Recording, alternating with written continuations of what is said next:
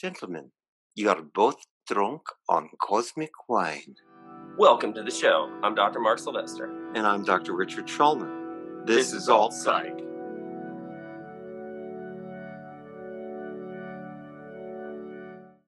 Welcome to the show, everyone. Thanks for joining us this week. As promised, we have our very special guest, Miss Nora Clemens, who is both a registered dietitian and a nutritionist, which they're slightly different, but I don't feel like that serves you well enough. So, hi, Nora. How you doing today? Hey, I'm doing well. How are you, Richard? We want to welcome you. So, I think I want to know, how'd you get into this? Oh gosh, actually, I went into it from the beginning. I knew that I wanted to be a nutritionist decades ago, but the traditional settings for me all those decades ago were the conventional places, you know, hospitals, clinics, rehab centers, nursing homes. And over the years, while I loved what I did because I was very passionate about nutrition, all I could see was sick people to the left and right. And frankly, what I had been trained in, conventional nutrition, did nothing to help these people. And I said, what's going on here? So, you know, I had been paying attention that meanwhile, functional medicine, integrative medicine was coming along. And I said, I'm getting the heck out of Dodge and I'm going to go to the other side. So I did start training while I was still working. And when I felt like I was sufficiently ready to go, which was 10 years ago, I started a full-time private practice and left all that, you know, sick care behind. I know other people have to do it and need it, but, you know, need the help. But I'm here to help the people that are still standing that can, you know, receive help using food as medicine. Was there a moment or a person where you kind of shifted gears internally, or was it more a gradual thing? Yeah, so we had a registered dietitian do a presentation at our professional meeting who was a certified food sensitivity specialist. And the case studies she presented were just so stunning about the improvements that these people had when they did blood tests, identified food sensitivities, removed those foods from their diet, and made some significant health improvements. So I immediately went to her, found out about it. It was a little while before I studied to become a certified food specialist, food sensitivity specialist, but I did finally do it, but she was the one. Cool. What's amazing to me is you were so much more than your training. I mean, there's a diagnostic wisdom that you have that's as sharp as any physician that I've seen. But you do it with the healing power of nature's medicine, food, but you take it a step further and you make personalized individual approaches to people's gut health, which as we've talked on the show before, is their second brain. So why do you think there are so many people developing gut issues, or have they always been there? We just haven't talked about them until more recently. Wow, when you think about how our food supply has changed, say even since the 1950s, when technology really got going and making us canned food, white bread, you know, really processed food came into being fashionable. I remember my mom serving canned green beans, and it was like a big deal because that's what moms did. You know, you served canned food. So there was just this shift into from whole food nutrition to processed food. And then there's technology. So, you know, our water, our air, the contaminants, the pollutants, the chemicals, the pesticides, the way that we put chemicals into our foods when we process it. Think about all that. Our detoxification organs were not meant to take in those things and push them out. So we're suffering. Our gut is like where it first comes in and gut punch. Gut punch, no pun intended. Is that why so many people are talking about being reactive to gluten in bread? I remember as a kid, nobody talked about this. We just ate bread. Exactly. You know, then at a certain point, everybody became gluten sensitive. What is that? What is that? I mean, all of these things that I described that come into our bodies, unfortunately, they start ticking away at, the surfaces that they interact with. And so the lining of our small intestine starts becoming impaired. And so people have read about something called leaky gut. And so we develop a small intestine lining that is no longer, really tight, but instead there's cracks. And so, then the whole cascade of gluten sensitivity, starts happening because of that leaky gut and things that seep into our system that shouldn't be there. I think of, I hear what you're saying, that, 1950s, a lot of freshly prepared foods, and then we kind of evolved into factory made foods and on all these preservatives. And let's just assume that each preservative or dye or non-organic ingredient in and of itself, each one was safe, which there's much controversy over that, as there should be. Right. But if you assume that they're safe, where I lose it is when I think about the volume of pesticides and additives and toxins and antibiotics and hormones and GMO, all of this having, this cumulative hit. It's sort of like giving 30 vaccines to a newborn on day one. Right. Is different than a different structure. So it's sort of this epigenetic phenomenon, but for foods. Is it possible that the combination of all of them is doing more damage than any individual, ingredient that our body might otherwise be able to process or manage without noticeable dysfunction? And now, because there's just so much, you can't get natural foods anymore, that more and more people have destroyed their gut flora and are becoming so symptomatic. That was really more of a rhetorical question. It is. That's the way that I think about why it's worse. Am I just smoking dope? No. You might be, but if you're not, I would say that you are exactly right. And here's the thing, this leaky gut that I'm talking about is pretty prevalent. So you can kind of assume that the people that I work with that have bacterial overgrowth, yeast overgrowth, parasites, whatever the case might be, all that inflames the gut. And, if you have this leaky gut, that is what is the perpetuates not being able to tolerate bread or this, that, or the other. So the whole idea is, like you mentioned earlier, find good diagnostic tests to get to the root cause of what is going on with this person, move the bad stuff out, right? And then heal the gut. Because once you do that, a lot of people that are gluten sensitive may not be gluten sensitive anymore. I have seen it with my own eyes. I've kind of done N of 1 or 2 with myself and my husband doing food sensitivity tests for years and kind of watching our bodies progress in just becoming able to eat more and more instead of restricting and eating less and less. So what kind of testing do you do? It really depends on what that person presents with. That would be the best first test. But my favorite test of all is a stool test. I mean, that sounds delicious. Oh, like, yeah. Is everybody signing up for one? Raise your hand.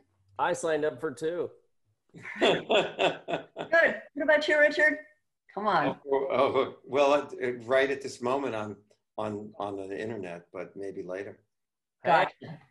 You're shy. I understand. Quite popular these days. Well, so your typical approach is tailor-made, individualized for each patient. Always. But stool analysis, I'm assuming, gives you a tremendous wealth of information. I mean, that's why foreign governments are trying to steal our president's poops and stuff like that when they travel, because so much can be learned from stool analysis. Definitely. What else do you do in your approach? I mean, we could talk a lot about just the lab work, but. Oh, yeah. But I mean, a few more words about testing, which is, very important, is that you're right. Like if that stool test and the person's clinical symptoms, their presentation, right? That's always the most important thing is what is the person telling you that they are feeling? I mean, that right there without tests, you could do a lot with it, obviously. We all know that. But these tests really corroborate with their symptoms and then help you get right to the treatment. But another one is a breath test to look for SIBO, because the small intestinal bacterial overgrowth, small intestine bacterial overgrowth is rampant. I mean, people have bacterial overgrowth walking around on this planet a lot. So that's another good next step to see if that's the deal, the problem. And do you do any, obviously, diet analysis or nutritional status or food logs or? Oh, yeah. There's always homework. People are, if they're not ready for what I have to say, what the process is to getting started, are taken a little back when they find out how much work they have to do before they even see me. But then that tells me, are they in it to really, win it, to work for themselves? Or are they wanting to get better, but wanting to get spoon-fed and do it for me? Because that's not a good person to work with me. It has to be a person that's willing to make changes. And so first, self-analysis is important. But isn't it also possible that they know very little? I mean, that was why we all agreed this was such an important topic to understand, the great mind-gut link. And we need to change people's thinking about this, because if they view what you're doing as somehow like, I don't know, cumbersome, then they either, like you said, aren't interested in getting well, which I tend to think is probably not the case as much as they just don't understand what all this testing is going to do for them, or how it's going to help guide their treatment. It's new, it's novel to them. I mean, it's sad, but that's true. We're just now finally starting to realize, hey, we are what you eat, which I posted a lovely meme this morning for you on that topic, by the way. Thank you.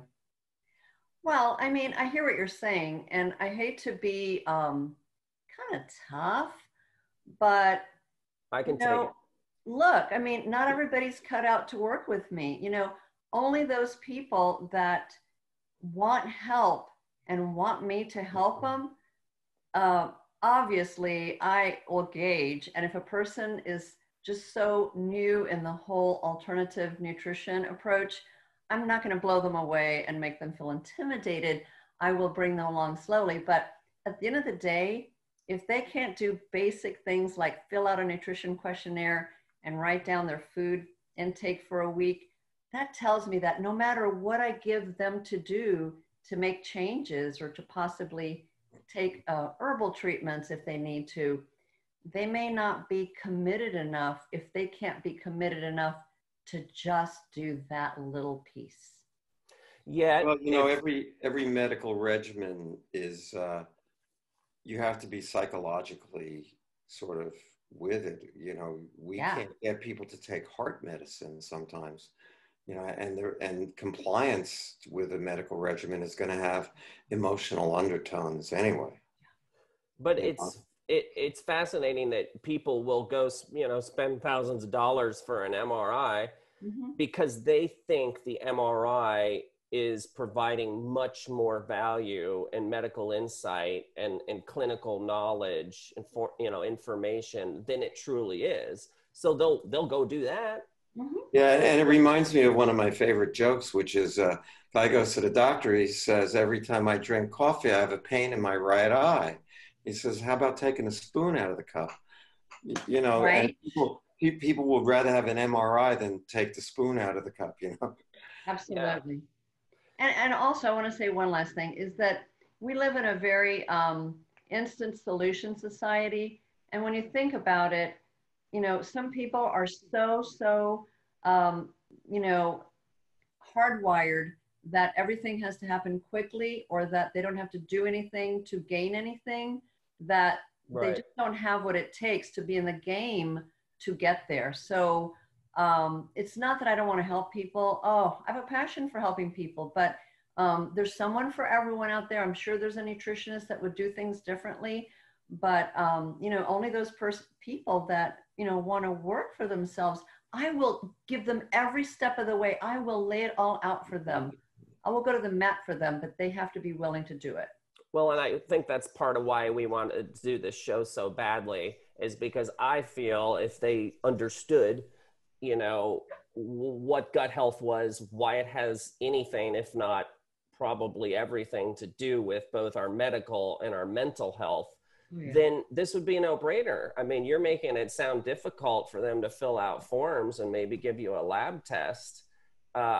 It's not difficult. And yeah, you would make it easy, which I just happen to know, that you do an excellent job on this. But explaining that better is our hope and our goal for today, kind of like how you approach the patients. Like, why are we having more gut issues? We kind of touched on already, and how you approach them. But what kind of findings do you see? So you're doing, like, say a stool a sample, a stool test. What does it reveal, and how that clinically correlates with their symptomatology, mental or physical? Yeah, well, you know, since we're doing the mind-gut link here, I think it's important to say that in that questionnaire, I have places where they need to let me know how they're doing physically, emotionally, you know, do they have anxiety, depression, what medications they're taking. And I will tell you that 10 times out of 10, people coming to me for IBS or, you know, gut issues, all claim to have anxiety. Or I have a question that says, you know, that they're thinking about food all the time, or eating with people less. I mean, it's all these things. So the anxiety is there. It's through the roof. I would agree with that 100%. I mean, wouldn't you, Rich? Oh, 100%. I did my dissertation on eating disorders, and the connections were humongous. But we didn't really, you know, that was in the ancient times before they changed all the air and the water. And I didn't have a clue about the things that I know now. It does seem to me that this is one, at this point, this is 1 + 1 is 2. You know, that the you know, there's more neurons in the gut than anywhere else except for the brain. How could it not be so? Right. That gut health would, how could it not be that gut health affects mental health? I mean, anybody who doesn't look at this, you know, I'm going to be very radical. I think it's malpractice not to look at gut health when you're in mental health. I agree, and that's why we have alternative psychiatry, and you know, we work so closely with you, Nora, because you understand the science of the gut and the nutrition, and you know, its potential effects on anxiety and depression. And then of course we're coming from a world treating anxiety and depression caused by many different things, but there is a huge number. Matter of fact, the older I get in my practice, the more I'm appreciating how this base is growing, or my awareness of the base is growing, where their anxiety is simply and only diet. You know, whether that's yeast overgrowth or bacterial dysbiosis or SIBO, which you mentioned before. What other things do you find in a stool sample that someone is having GI symptoms? Oh gosh. Well, I mentioned parasites earlier. Parasites. But you know, people do have, you know, from the environment, from food and water. It's not just from travel. We have our own parasites here in the United States. Yay. So definitely. And, oh, I missed that. No, he feared that we have our own parasites. I think they're called politicians. Oh, that. What about the beneficial bacteria and the imbalance of the microbiome? You know, people have heard that taking antibiotics can be bad. Right. What does that mean?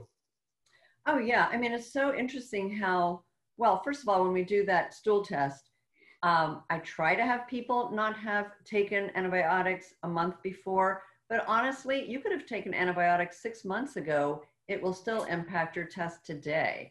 Antibiotics just kill off the population to a low count of your beneficial bacteria. And gosh, when you don't have your beneficial bacteria, you know, Command Central has just been wiped out. I mean, all of those places from which you can make neurotransmitters, those happy hormones and pleasure hormones, they're wiped out. So you're going to feel horrible. So after a course of antibiotics, if you feel depressed or anxious, there's a good reason.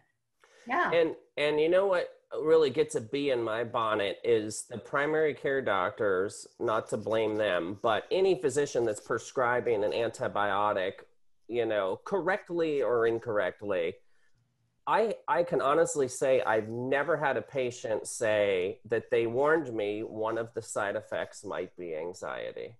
Right. They never once tell them that, because if they did, patients would have the knowledge and insight to say, well, why? How? And it's because of this gut flora and this gut link being so critical to our overall sense of well-being.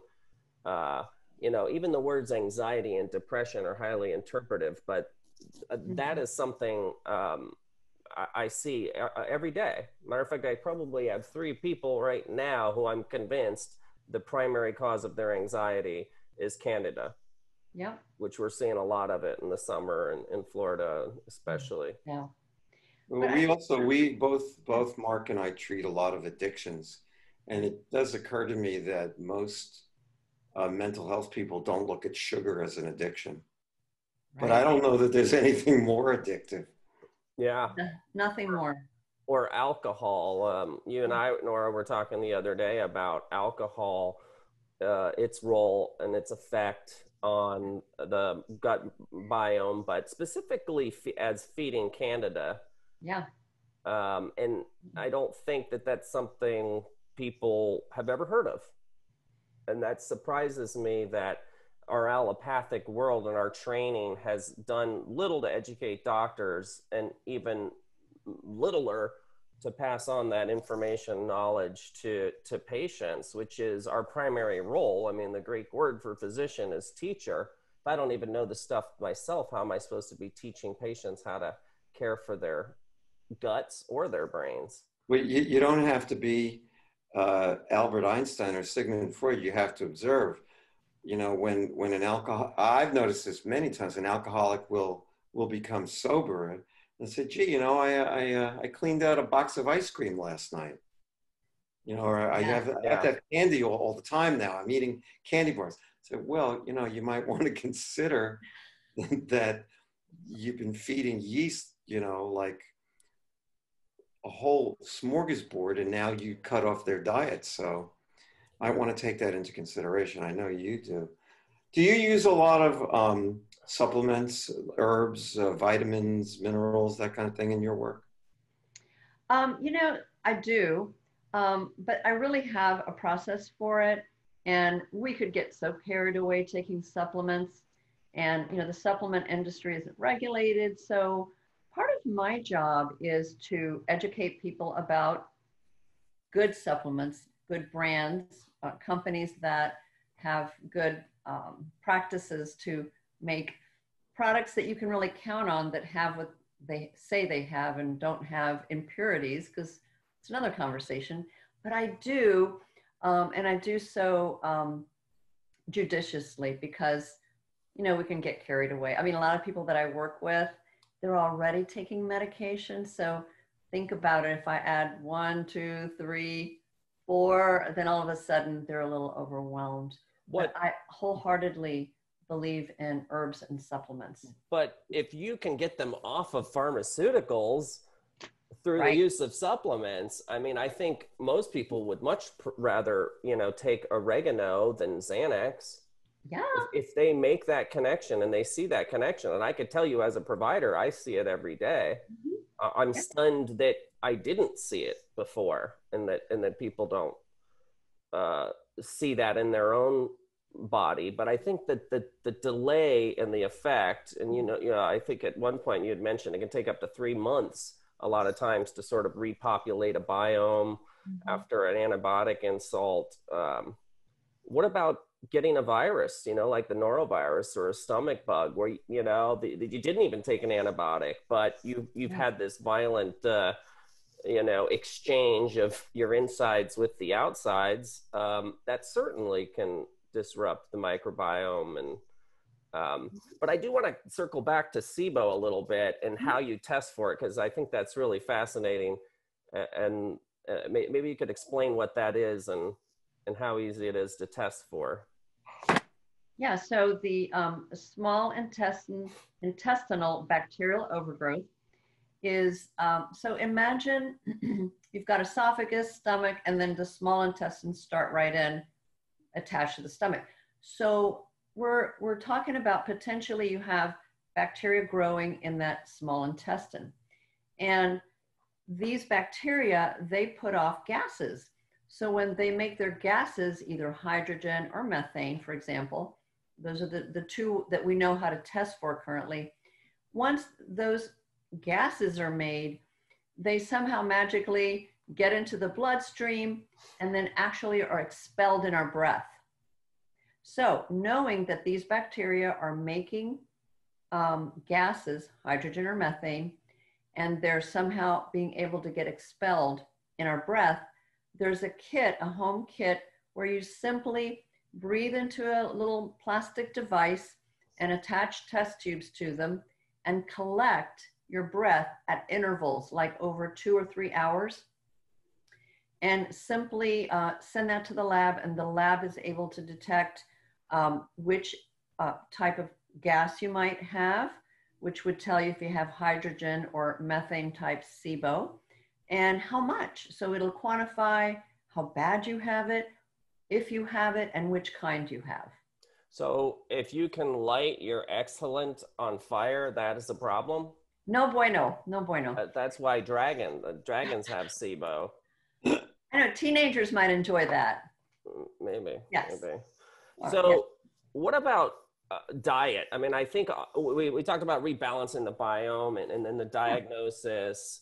In today's modern world with our diets, what's the best most people can hope for? I mean, do they, and I know that's part of what you do when you tailor make an individual plan for each patient, but in general, what can we do to protect our guts and therefore our bodies and our minds from just day-to-day living? Yeah, I'm just going to tell you the single most commonly found deficient part of people's diets across the board.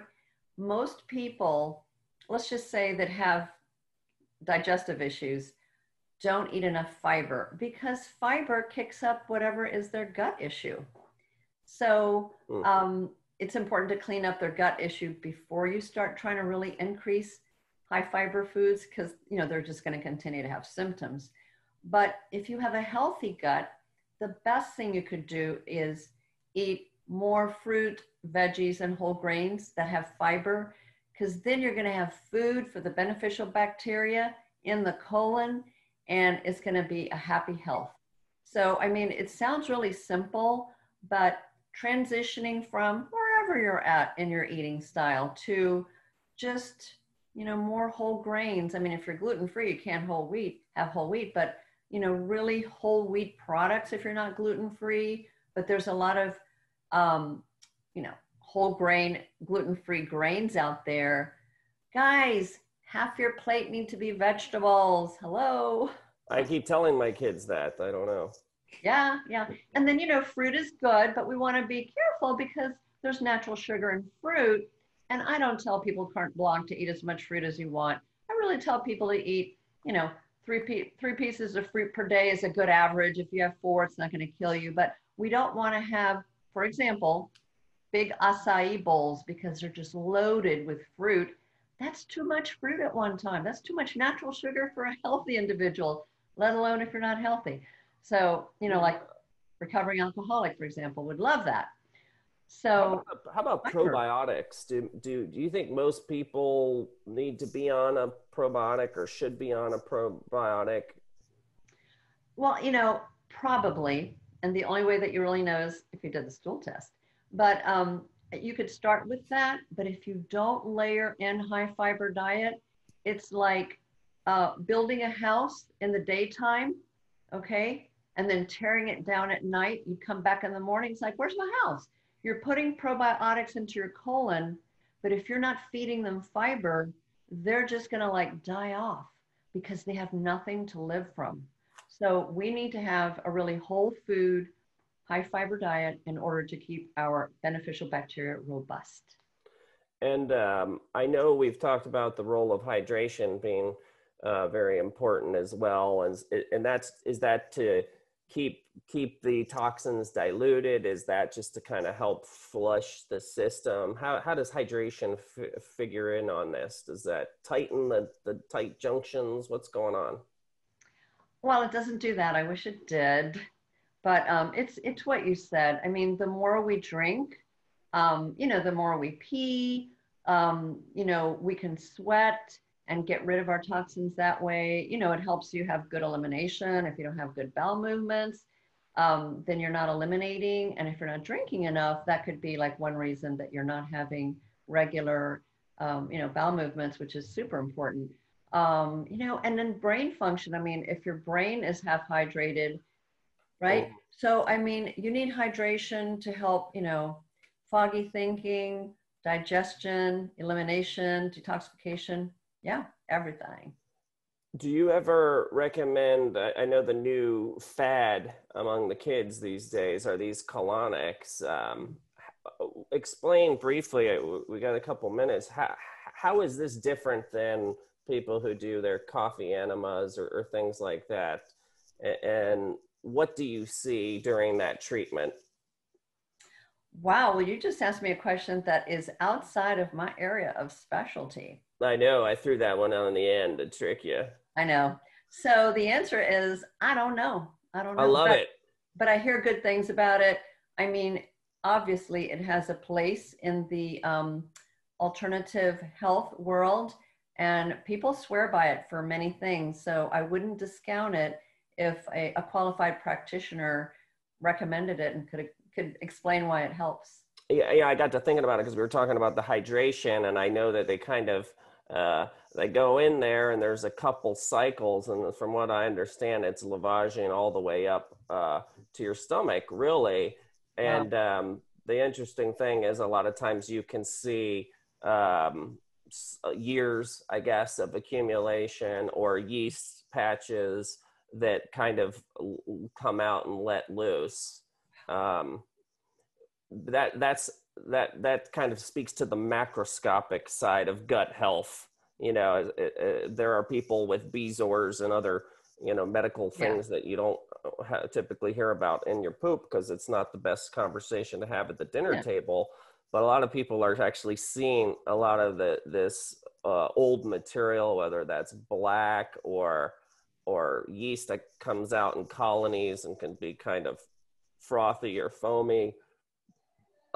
It's kind of Richard, did you have? It's a great visual, Mark. I have one more question before we wrap. Do you have any? Do you have any strong opinions on GMO foods? Well, I do. When you go back to how this all started, it started, based in, a company that wanted to make money. And it's all about, just getting richer. And I am just not a believer in modifying how our food originally was, because now we're washing food over our bodies, our own genetics that has a different genetic. And we absolutely do not have enough data to know that it's good for us. In fact, there is some data, but it's not accepted by, the mainstream to say that it's not good for us. So I don't recommend it. I highly recommend that if a person can afford in their disposable income for food to avoid GMOs, that they should. Same as organic, using the Dirty Dozen and the Clean 15 as a guide for food selection for organic food. Wonderful. Excellent question, Rich. Holding it till the end there. Well, I just needed a spot. You know, it occurs to me we need some more time. Would you be willing to come back? I'd love to. Thank you. Yeah, we could definitely keep going for hours on end, but that's all the time we have today. I personally want to thank you for agreeing to come on here and educate us and the viewers, because this is something very near and dear to my heart. And like I said, day in, day out, I really see the work that you do and the benefit it has in giving people control of their life and their health back. And to me, that's the greatest part of my job.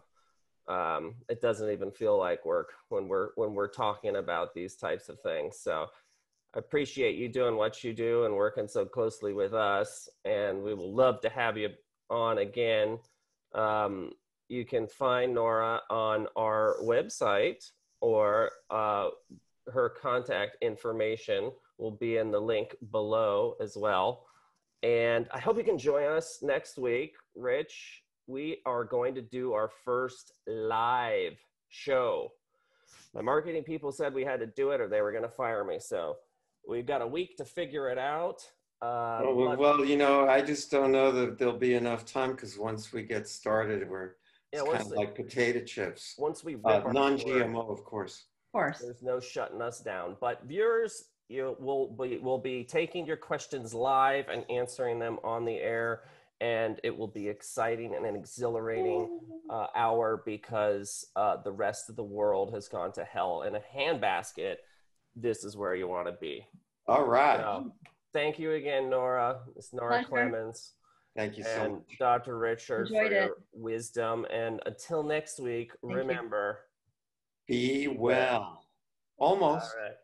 Maybe we'll get it in another 6 weeks. Okay. Duck lips. Bye-bye.